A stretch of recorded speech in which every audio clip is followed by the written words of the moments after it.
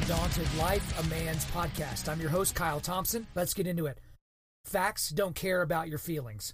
I know a lot of you guys out there, you've heard that quote before, because I know a lot of you guys out there listen to Ben Shapiro. And so if you are a Ben Shapiro guy, or even if you're not, you know that that's a phrase that has been attributed to him. Facts don't care about your feelings. So that was something that he started saying in speeches a long time ago. It's something that he tweeted that's been retweeted, I think, 250,000 times, or favorited 250,000 times. And it's really become a mantra for young conservatives. And being a conservative myself, mainly conservative on a lot of different issues, I certainly align with this. And today we're going to be talking about kind of the dichotomy between facts and feelings, because there certainly is a dichotomy. And you might be thinking, like, why? Like, what in the world would this attach to? But believe it or not, we're going to kind of continue last week's podcast. So on last week's podcast, we were talking about the Me Too movement, how it's been weaponized, and how I really felt like it had kind of been run aground because of the stuff going on with Judge Brett Kavanaugh and Dr. Blasey Ford.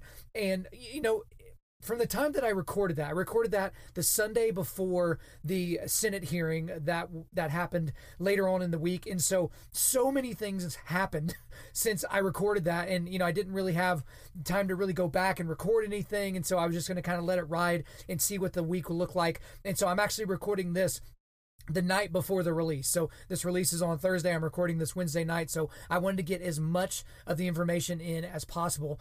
And so, and one quick thing from last week's podcast, when I went back and listened to it, I said Brett Weinstein twice whenever I was trying to refer to Harvey Weinstein. And so obviously, if any of you are familiar with the IDW or the intellectual dark web, you know, Brett Weinstein's a part of that. So yes, it was just, you know, faux pas, misspoke. So whoops, that's how it goes. But just to kind of get you all updated, if you haven't really been following the news on the Judge Brett Kavanaugh and the Dr. Blasey Ford situation, it looks like at this point that the FBI investigation is going to be wrapping here soon. There were reports today that it would be done, and they're going to have a certain number of senators that are going to be able to look at the report and everything. But essentially, this is the 7th FBI investigation into the past of Judge Brett Kavanaugh. And for the 7th time, they're going to find nothing. They have found nothing that would implicate him in any of these different things. And Judge Kavanaugh, obviously, last week, he had the votes in order to get out of the committee. It looks like the Senate is going to be voting on him this week. And it looks like, because of the confidence from Mitch McConnell and some of the other folks in the Senate, that they feel like they have the votes. Even if somebody peels off at the last second and it's 50-50, they obviously have the vice president's vote, Mike Pence, as the tiebreak. So it looks like, you know, all the signs are pointing to the fact that Judge Brett Kavanaugh is going to be confirmed.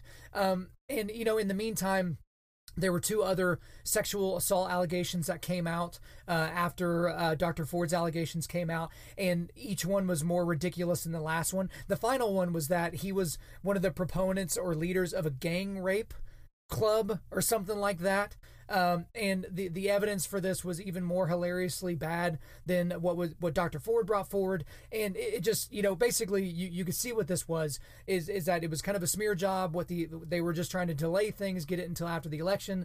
But it's just kind of how it goes. And it sucks that we live in a country right now that is doing this politically, but it's just, that's where we live. So, but let's go back to the testimony, because I think it's really important for us to talk about what went on during the testimony. So, unlike what Ford's team wanted, they actually made her go first. So I remember me talking about how they wanted Kavanaugh to go first, which made absolutely no sense. So luckily they were able to get that all squared away. And here's the thing. If you watched Dr. Ford's testimony, you know, she seemed very believable. She seemed like she had honestly been moved by something, that her life had been, you know, irreconcilably altered, that, you know, it's gone in a completely different direction. And she really did seem like she was telling the truth. I mean, she just seemed highly, highly believable. And then you get to Judge Brett Kavanaugh, and then we got to see a side of Kavanaugh that we hadn't seen yet, because he seemed kind of like, you know, just kind of an ordinary kind of dorky guy, right? You know, just unassuming and whatever. But he came out guns blazing. Like, he came out guns blazing from the beginning. He came out like a guy who wanted to fight. Like, hey, these allegations are ridiculous. They've already stained my family name for forever, but I'm not just going to sit here and let you just run roughshod over me, right? So they were very different testimonies. I guess we could have guessed that Ford's testimonies were going to be very emotive and those types of things. And obviously the Democratic senators were making sure to be as emotive as possible with their questioning, because that certainly helped their cause. Republicans were trying to be fact-based while at the same time being empathetic. You had the prosecutor that they brought in, I believe is from Arizona or New Mexico. Gosh, that was not a great performance by her. Obviously, they needed someone up there that could do a little bit more cross-examination, not just the prosecutor going up there and doing her thing. Even though, in hindsight, she wrote a report saying that there was so little in this case that Dr. Ford brought forward that she couldn't even get a warrant to search anything because of the evidence that was presented. Just nothing would have been able to get through her normal matrix of things that would get her to that point. But guys, at the end of the day, we have to look at this from a couple of different standpoints. So today we're talking about feelings versus facts, right? So from a feelings standpoint, like I already said, Ford seems believable. And to be honest, if they had held the vote right after her testimony and not given Judge Kavanaugh a chance to come out, it's very likely that Kavanaugh would not have been confirmed. I think that's really fair to say, is that Ford seemed very, very believable. These allegations seemed very, very credible. Even it almost made you forget that there's essentially zero evidence aside from her allegations that this ever happened. And then again, from a feeling standpoint, is Judge Kavanaugh seemed believable. I mean, he was so emotional with his denial, how this couldn't possibly have happened, that he would never do something like that.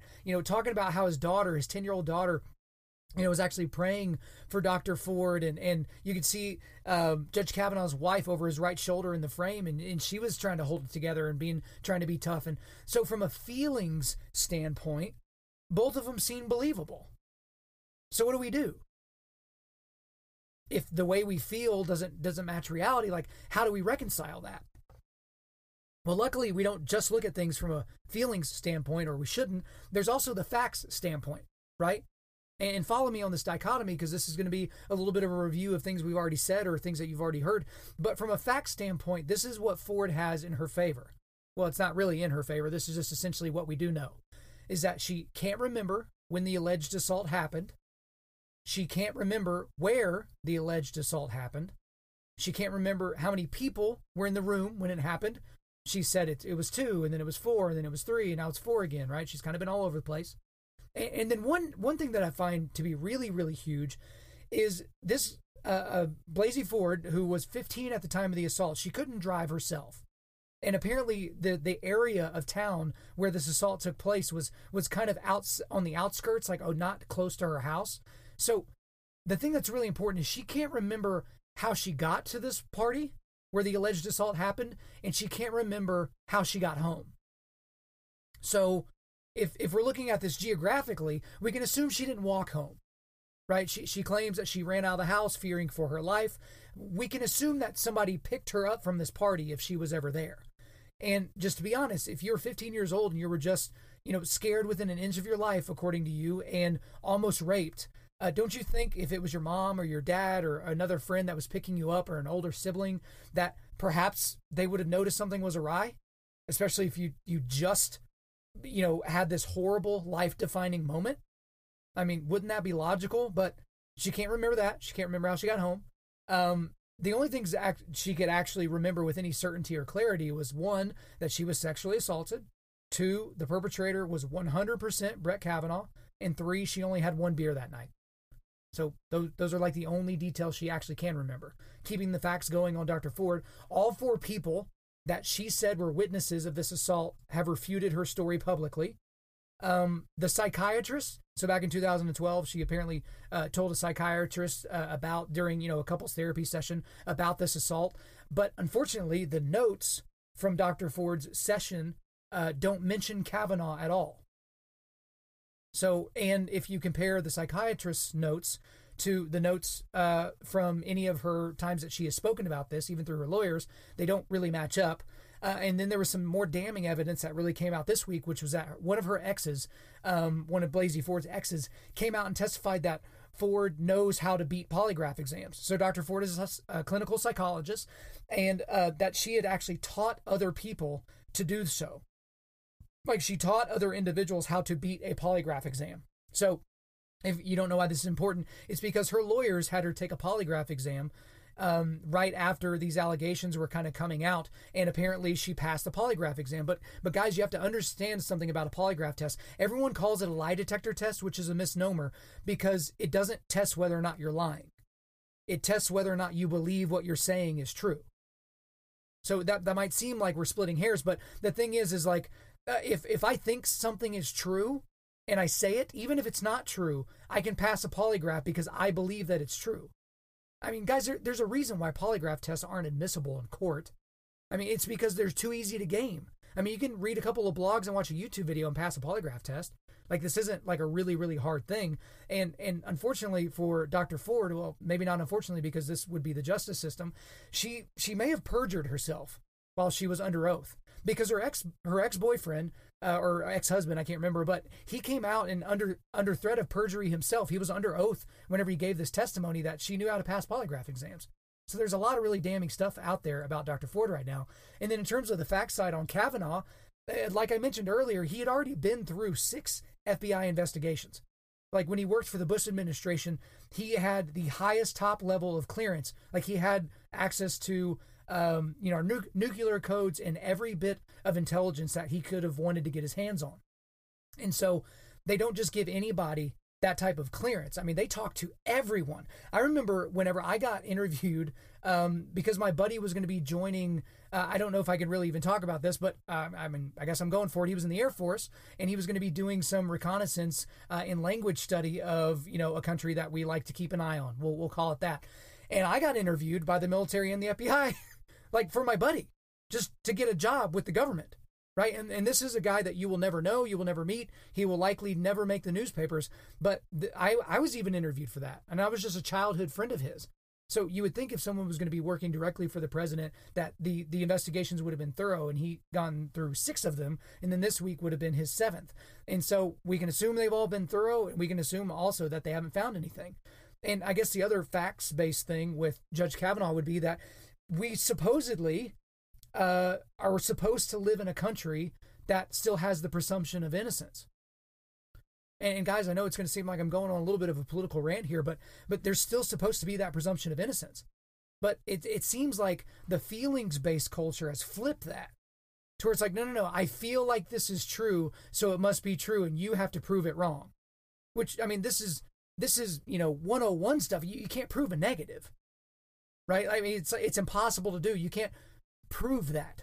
And so it's just, again, guys, we get to this whole facts versus feelings thing, and I'm wanting to keep the theme of this podcast on that side. But the thing that I find really, really interesting is when we do look at politics, and again, this isn't a political podcast, but yeah, forgive me, we're going to get a little bit political today. It seems like the political left and the political right are in those 2 camps.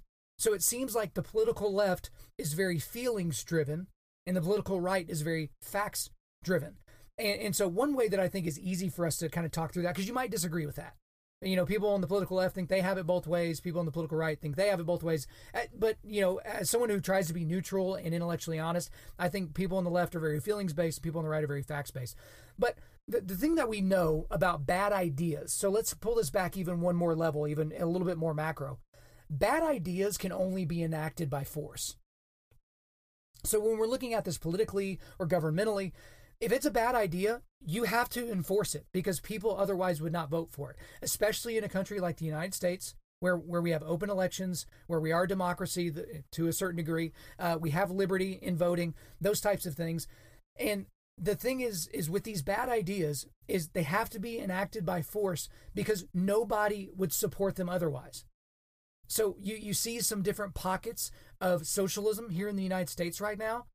And the reason why you don't see these national candidates right now that currently support socialism is because it's pretty easy to debunk socialism as a horrifically bad idea in every stretch of the imagination. And this is not a podcast about socialism, but obviously socialism has never worked on a large scale. And essentially people that love socialism and want it to be in the United States, these are people that it's constantly a moving goalpost for these people. Like they loved Venezuela until people, pretty much had to start eating dogs down there because they can't even get food. They can't even get toilet paper down there. And then it's like, oh, well, they were never really socialists. So it's just a bad idea. And so what we see is we see people on the political left right now fighting to take over the court system as opposed to getting people elected. So it's not that they're not trying to get people elected, but when you get people elected, they still technically are beholden to, their interest holders or their constituents, right? And so they still have to do things to please those individuals so they can get reelected. These court appointees don't really have that, especially to an office like the Supreme Court, which is exactly why I think that this entire stink has happened to begin with. Like these allegations, which again could be true, but that would fly in the face of everything that we see now in terms of what evidence is out there. But these courts, if the Democrats can win here, if they can get Kavanaugh's nomination, negated or something like that, which doesn't look like it's going to happen, and they can again get one of their people on the Supreme Court at some point, then basically they can legislate these really, really bad ideas into real life and into law, right? And so, again, guys, I know I'm going a lot of different areas in this podcast, but I just want you to understand the enormity of what we're seeing. I mean, I don't normally talk about the same subject 2 weeks in a row, but to be honest, I really feel like this was a watershed moment for our country. Like, and I don't want to be hyperbolic and exaggerative and make it seem like it was something more than it was. But man, this is one of the craziest things that I feel like I've seen in a while. Like, it was just nuts. And just, initially, because you're like, oh man, what if this is true? How terrifying is this? How could this guy have accidentally got onto the Supreme Court with all these allegations? And then you start seeing the evidence or the lack thereof, and you're just like, man, this feels like a witch hunt. But they wouldn't do that, would they? But I guess the one big thing that this has really helped me think about, because, we've had 2 weeks to start really digesting all this, is it's kind of made me think about Christianity and Christians in particular and conservatives, and how essentially these groups of people don't really know how to fight and don't typically know how to fight back, or they won't, right? And I was listening to a podcast earlier this week where they talked about it briefly. It was on the Cross Politic podcast. And, I had the idea before that podcast even came out, but that podcast really helped me solidify it in my head. So I'm super appreciative of it. But the thing about it with Christians and conservatives is we typically have facts on our side, but we're not willing to step up and be loud enough to be heard. It's speak softly and carry a big stick. And we have this idea where, we don't have to be out there and boisterous and scream about it. That's what the other people do, or people on the other side do, and that type of a thing. But I think we saw an incredibly good example of a Christian conservative come out, full gangster and really show everybody what it's like to fight. And so I think all of you know who I'm going to talk about. This is Senator Lindsey Graham, who's a Republican senator out of South Carolina. He shocked the world last week whenever he addressed the Senate panel. This was when Judge Kavanaugh was giving his hearing and talking to everybody and answering questions and giving his statement. And, Lindsey Graham started talking to him a little bit, and then all of a sudden Lindsey Graham just went off. He went half-cocked, man. It was such a powerful moment from a guy, to be honest with you, I was not a huge fan of. This guy was kind of a paper tiger. Like, sometimes he was super Republican, sometimes he was conservative, other times it seemed like he would just, lick his finger, stick it in the air and see which way the wind was blowing. He was just kind of all over the place. But he's really made himself out to be a hero in the last week. And to be honest with you, if Judge Kavanaugh is confirmed, I think he owes a debt of gratitude to Lindsey Graham. Because Lindsey Graham basically called out what was happening in the Senate chambers and what was happening in this committee. And he was pointing it out for what it was, which was a farce. And so as opposed to describing it, and I know some of you don't even know what I'm talking about, I want you guys to actually hear the audio of what he said. So I found the audio of it, and because I saw some places online where they had cut it into like 30-second little clips or 1-minute clips or something like that. But I wanted you to get the full accounting of the things that he said and the tone and tenor. And I'll put the link to the video in the show notes so you can actually watch it, because he got very, very animated. So here we're gonna stop the podcast right here, and I'm gonna go ahead and let you listen to the audio. So here we go. FBI reports in the past, in the 38 years I've been in the Senate. Senator Graham. Are you aware that at 9:23 on the night of July the 9th, the day you were nominated to the Supreme Court by President Trump, Senator Schumer said, 23 minutes after your nomination, I will oppose Judge Kavanaugh's nomination with everything I have. I have a bipartisan, and I hope a bipartisan majority will do the same. The stakes are simply too high for anything less. Well, if you weren't aware of it, you are now. Did you meet with Senator Dianne Feinstein on August 20th? I did meet with Senator Feinstein. Did you know that her staff had already recommended a lawyer to Dr. Ford? I did not know that. Did you know that her and her staff had this allegations for over 20 days? I did not know that at the time. If you wanted an FBI investigation, you could have come to us. What you want to do is destroy this guy's life, hold this seat open, and hope you win in 2020. You've said that, not me. You've got nothing to apologize for.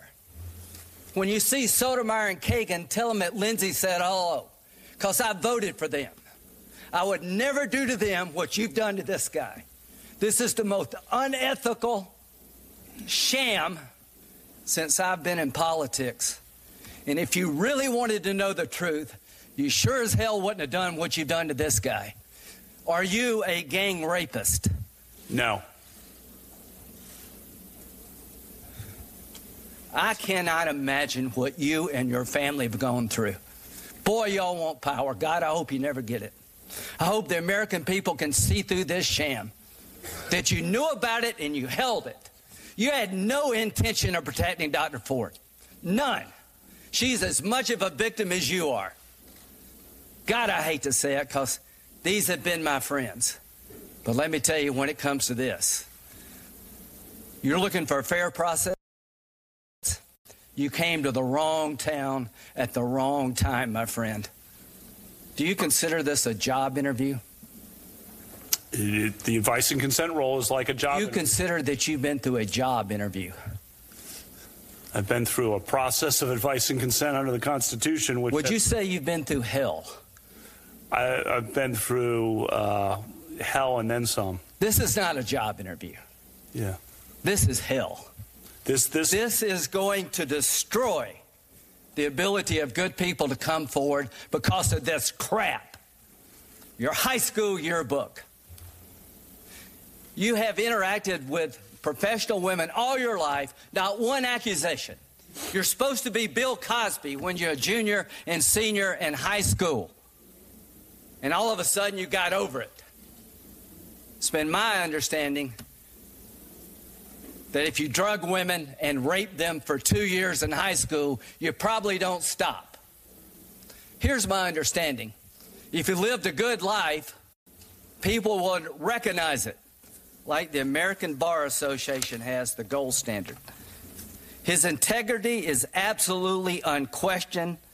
He is the very circumspect in his personal conduct, harbors no biases or prejudices. He's entirely ethical, is a really decent person. He is warm, friendly, unassuming. He's the nicest person. The ABA. The one thing I can tell you should be proud of, Ashley, you should be proud of this, that you raised a daughter who had the good character to pray for Dr. Ford. To my Republican colleagues, if you vote no, you're legitimizing the most despicable thing I have seen in my time in politics. You want this seat? I hope you never get it. I hope you're on the Supreme Court. That's exactly where you should be. And I hope that the American people will see through this charade. And I wish you well, and I intend to vote for you, and I hope everybody who's fair-minded will. So there you have it, guys. I mean, I wasn't kidding. Like, if you didn't know who Lindsey Graham was before this, you don't really realize how much this was out of character for this guy. And, man, he just brought up a lot of different things there. I think some of the most powerful things he brought up was Sotomayor and Kagan. Those were two of the guys, or two of one guy and one gal that were put on the Supreme Court that are very, very, very liberal. Like incredibly liberal, like dangerously liberal that they're on that court. Liberal, right? And he voted for both of them. So he went against, what maybe most Republicans would want to do now, and he voted for both of those people. So when he said, say hi to Sotomayor and Kagan and tell them I said hello, for me, I thought that was a very, apropos moment. that he wouldn't have treated somebody like that based on these baseless allegations, right? Just seeing some of the things that he talked about, like, he showed me that even a guy like that, an unassuming, somewhat soft-spoken senator from the South, that he can do that you can fight back when you need to, that when justice is on the line, when the right thing is on the line, that it's okay to get loud. Like, it's okay to fight and defend yourself. Like, I just feel like conservatives and Christians, and yes, I'm talking to people that are like me. I know there's a lot of conservatives and Christians that listen to this, and if you're an atheist and liberal, I don't care. That's great. I'm glad you're here. So listen up. You'll get a little bit more of our mindset. But we've got to be able to fight back, and I don't mean with our fists, guys. I don't mean we need to go and, throw, Molotov cocktails through people's windows and, scream at people in restaurants with all these morons that are doing all over the place now. Like, that's not how we should act. But when people criticize Judge Kavanaugh for reacting angrily, you have to ask yourselves, would you not have reacted the same way if you had been accused of something incredibly heinous? Regardless of what job you might get on the back end. But if somebody just said, oh yeah, you kill kittens in your living room, or you basically go out and you make sure you shoot animals in the woods but don't kill them, you just wound them. Like, if someone just said something like that was so out of this world, they had no substantiation for it, wouldn't that make you angry? Because essentially this is what people are wanting to do. A lot of people in the mainstream media, a lot of people that align on the political left or on the liberal side of the aisle, they want to end Judge Kavanaugh's life. I don't mean literally, but end like his professional life and keep him from getting the Supreme Court based on one woman's accusations that can't be substantiated by literally anything else than her words. So does that mean it didn't happen? Not saying it didn't happen, but we have no evidence to believe that it did. And they want us to basically take her opinion, not her opinion, excuse me, but they want to take what she said, what she feels like she remembers, what she feels like happened, and just go with that. Guys, we can't stand for stuff like that. Inside the political realm or outside the political realm. We shouldn't stand for stuff like that in our churches. Like we shouldn't allow our pastors or the people that teach us on Sundays to misquote the Bible or to use things out of context. Like, that doesn't mean you need to stand up and necessarily interrupt them in the middle of the sermon, although that'd be pretty awesome, and I'd want to watch it. But the guys, we have facts on our side on so many of these different things. I mean, look at all these different things that are going on in our culture right now. We got the transgender debate. I mean, that's completely based on feelings, right? It has nothing to do with science. There's no scientific basis or backing for the idea that somebody can be gender fluid, that they can float in and out of certain genders, that certain days they're non-binary, that they're not even a gender. Like, come on. Facts would need to come into that situation. How about rape culture?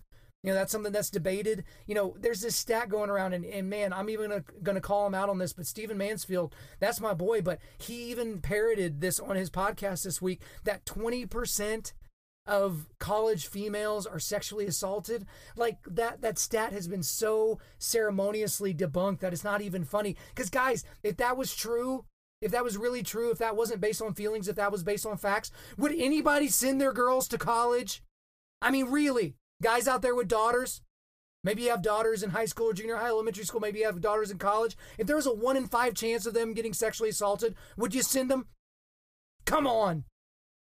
Like, the stats are somewhere like, 1 in 1,000 women are raped, which is too many, but it's like 1 in 1,000. And on a college campus, it's more like 1 in 50 something, which again is insanely too many. But to say that it's 20%, that's absurd. It's ridiculous. It doesn't matter what you feel about the situation. It matters what the reality is. And that gets us into the whole, triggered culture where it's like somebody says something that you disagree with and you feel like you get to scream and holler and disrupt or cry or go to your safe space or something like that. All those things are based on feelings. It's not based on facts. Like, that's what we really need to think about this. This isn't just a political thing. I mean, the majority of this podcast content has been political, but that's not the realm that we're dealing with right now. Like, we're dealing with all of it. Like, we've got to be able to be realistic. And so I understand, and don't get me wrong, it's not like, okay, we can't do anything based on feelings, but if we only base things on facts, that's a pretty good standard.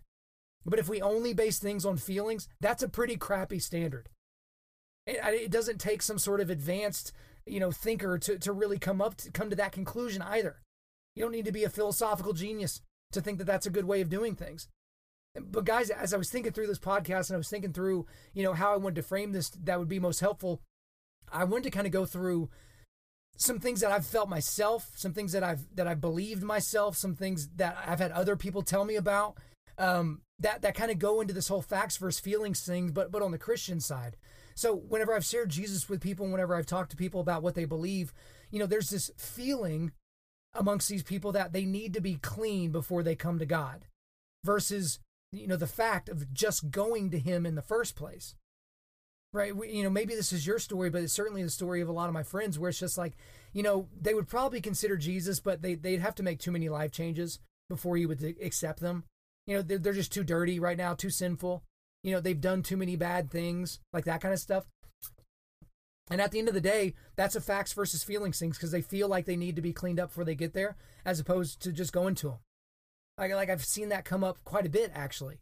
It's really, I mean, Satan's working there, man. That's a great lie. Not a good lie. That's a great lie.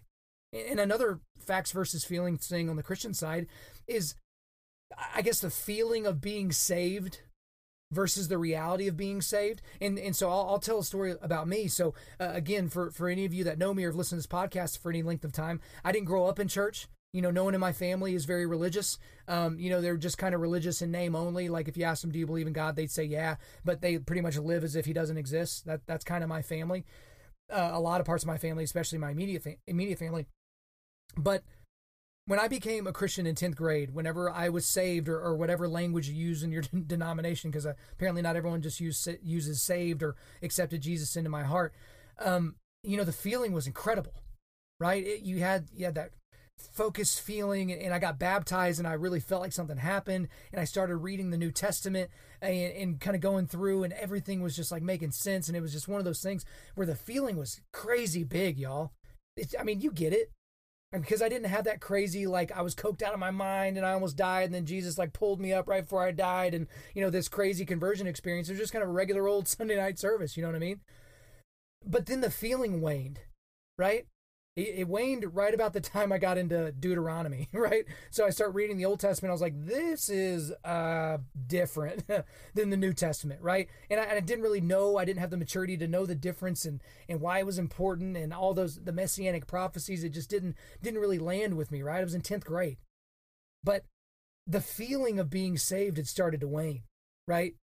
I just didn't have that same feeling. I mean, just think about it, like any of you guys that have gone to church camps. So there's big ones here in Oklahoma, like Falls Creek. I know some of y'all have gone out to, I think it's Glorieta out in New Mexico. There's a bunch of these really, really big camps. And when you're there, you're going to like worship, 2 or 3 times a day, and you're praying, and you're hanging out with your friends, and you're admitting crap that you've done wrong, and like, you're crying, and you're doing all this other crazy stuff, and you're having a ton of fun, and everything's just so elevated and so nuts. Like everything feels so awesome.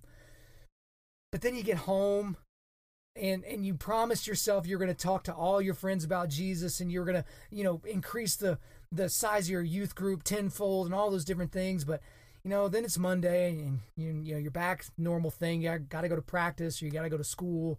And then it's, a week or two goes by, and then you kind of forget even the words to some of the songs that you sang back at camp. And, you stopped texting the people that you went to camp with more regularly, or stopped writing them letters or calling them or whatever you did at that time. You guys kind of get where I'm going. It's like the feeling subsided. And so when I was in college, I had this buddy of mine named Tyler, and he worked in my building, and he kind of was, kind of my boss, and then, my boss's boss was above him. And so he was kind of like a mentor. He was a couple years older than I was. And, at one point I was like, hey, I need your help on some stuff. Like, I want to do some mentoring type thing. And I knew he was a good Christian guy, played in a worship band, and seemed to have some wisdom even for being a younger guy. And, he said something so profound to me that I've never forgotten up to this day. And it was that, do I really want to base the biggest decision of my life on a feeling? And I was like, what are you talking about? Because leading up to that comment, I was telling him, like, man, I don't know if I'm saved. And he's like, well, what do you mean? I was like, well, I just don't feel saved. Like, the feeling's not there. That feeling of Jesus being right there, and, the feeling like I should raise my hands during worship or whatever it is that y'all do or something like that. I just don't have that feeling. He's like, Kyle, why would you base that on a feeling? It's like feelings go up and down. Happiness, sadness, like it's kind of all over the place. Why would you want to base your eternity on a feeling? And that's stuck with me ever since. It's like there's the feeling of being saved, and then there's the reality of if you are or not. If you've actually accepted Jesus. And I guess the last thing I want to talk about here on the facts versus feeling part, which is, the feeling of distance from God versus the reality of God's presence. I mean, there's the feeling that, maybe I feel close to God, or maybe I feel far away from God, something like that. But in reality, he's always here. Like that's my encouragement to you guys. Like, this isn't my Joel Osteen moment, y'all, but it's just like, he's here all the time. Like, I talk to Christians all the time that's just like, man, God just feels so distant. He feels so distant from me. It's like, well, have you tried talking to him? Like, this isn't a hard equation. Like, everything around us was created by him. Like, he's here, omniscient, omnipresent, all the other omni words that no one knows how to pronounce. Like, guys, he's here. But again, it's facts versus feelings. And when we lean on the feeling, we might drift even further away from God. Like, we might even distance ourselves a little bit more inadvertently. Like, it's not something that we wanted to do, but it's something that happened.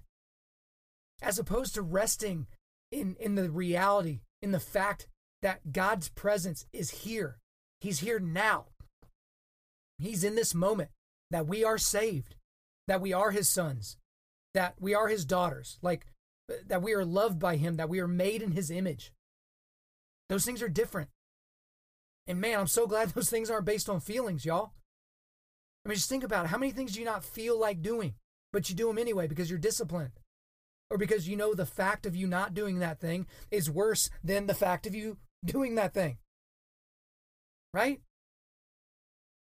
I mean, guys, I hope you're getting the point here, because this isn't just a political podcast from a guy who aligns on the political right. This is just one of those things. We have to have facts in our lives. We have to study the Bible and look for facts. We have to be able to stand up and defend ourselves. We have to be able to give an apologia. We have to be able to give an apologetic for why we believe what we believe. We shouldn't, feel intimidated when people challenge our belief system, because we have facts on our side, guys. Because here's the thing, if Jesus never lived, it creates more questions that can be answered.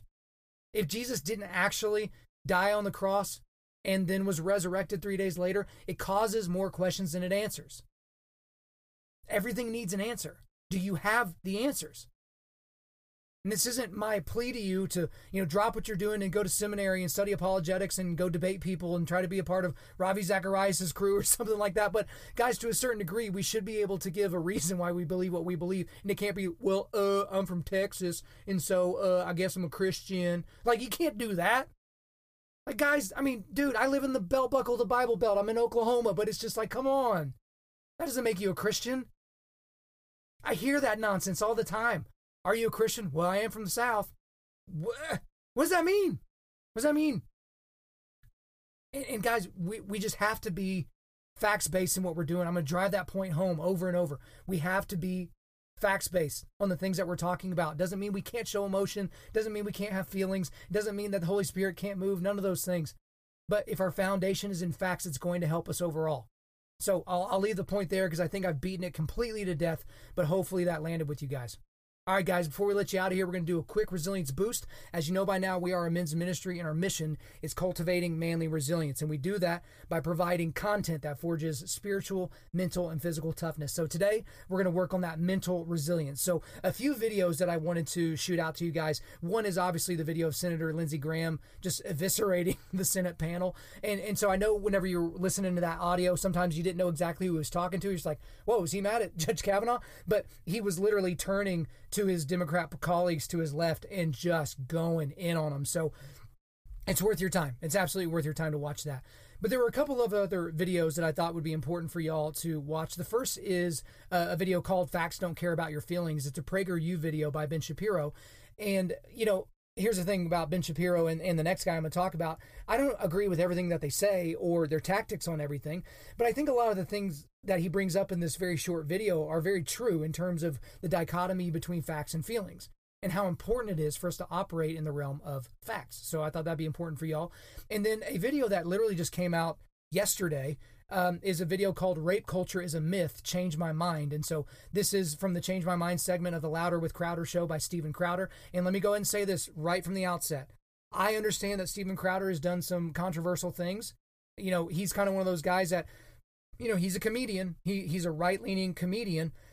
And so sometimes he does the thing that he says he detests, which is like, oh, I'm going to put the clown mask on and then I'm going to take the clown mask off whenever I need to be serious. Like, you know, that type of thing, which I don't really agree with. And there's been several things that he said that I don't really agree with. There's several things that videos he's made that I don't necessarily agree with the tone or the tenor, but that's not really the point about this one. The Change My Mind segment that he did is something that started, I think it may have been last year, but it's basically long form discussions with people that completely disagree with his point of view on certain things. So it'll be on incredibly controversial topics. So it'll be about transgenderism or gun rights or something like that. But this one was actually about rape culture, and he did it on the TCU campus. It's the second time I believe he was on the TCU campus. And I think it's important for you to watch this video. It's fairly lengthy.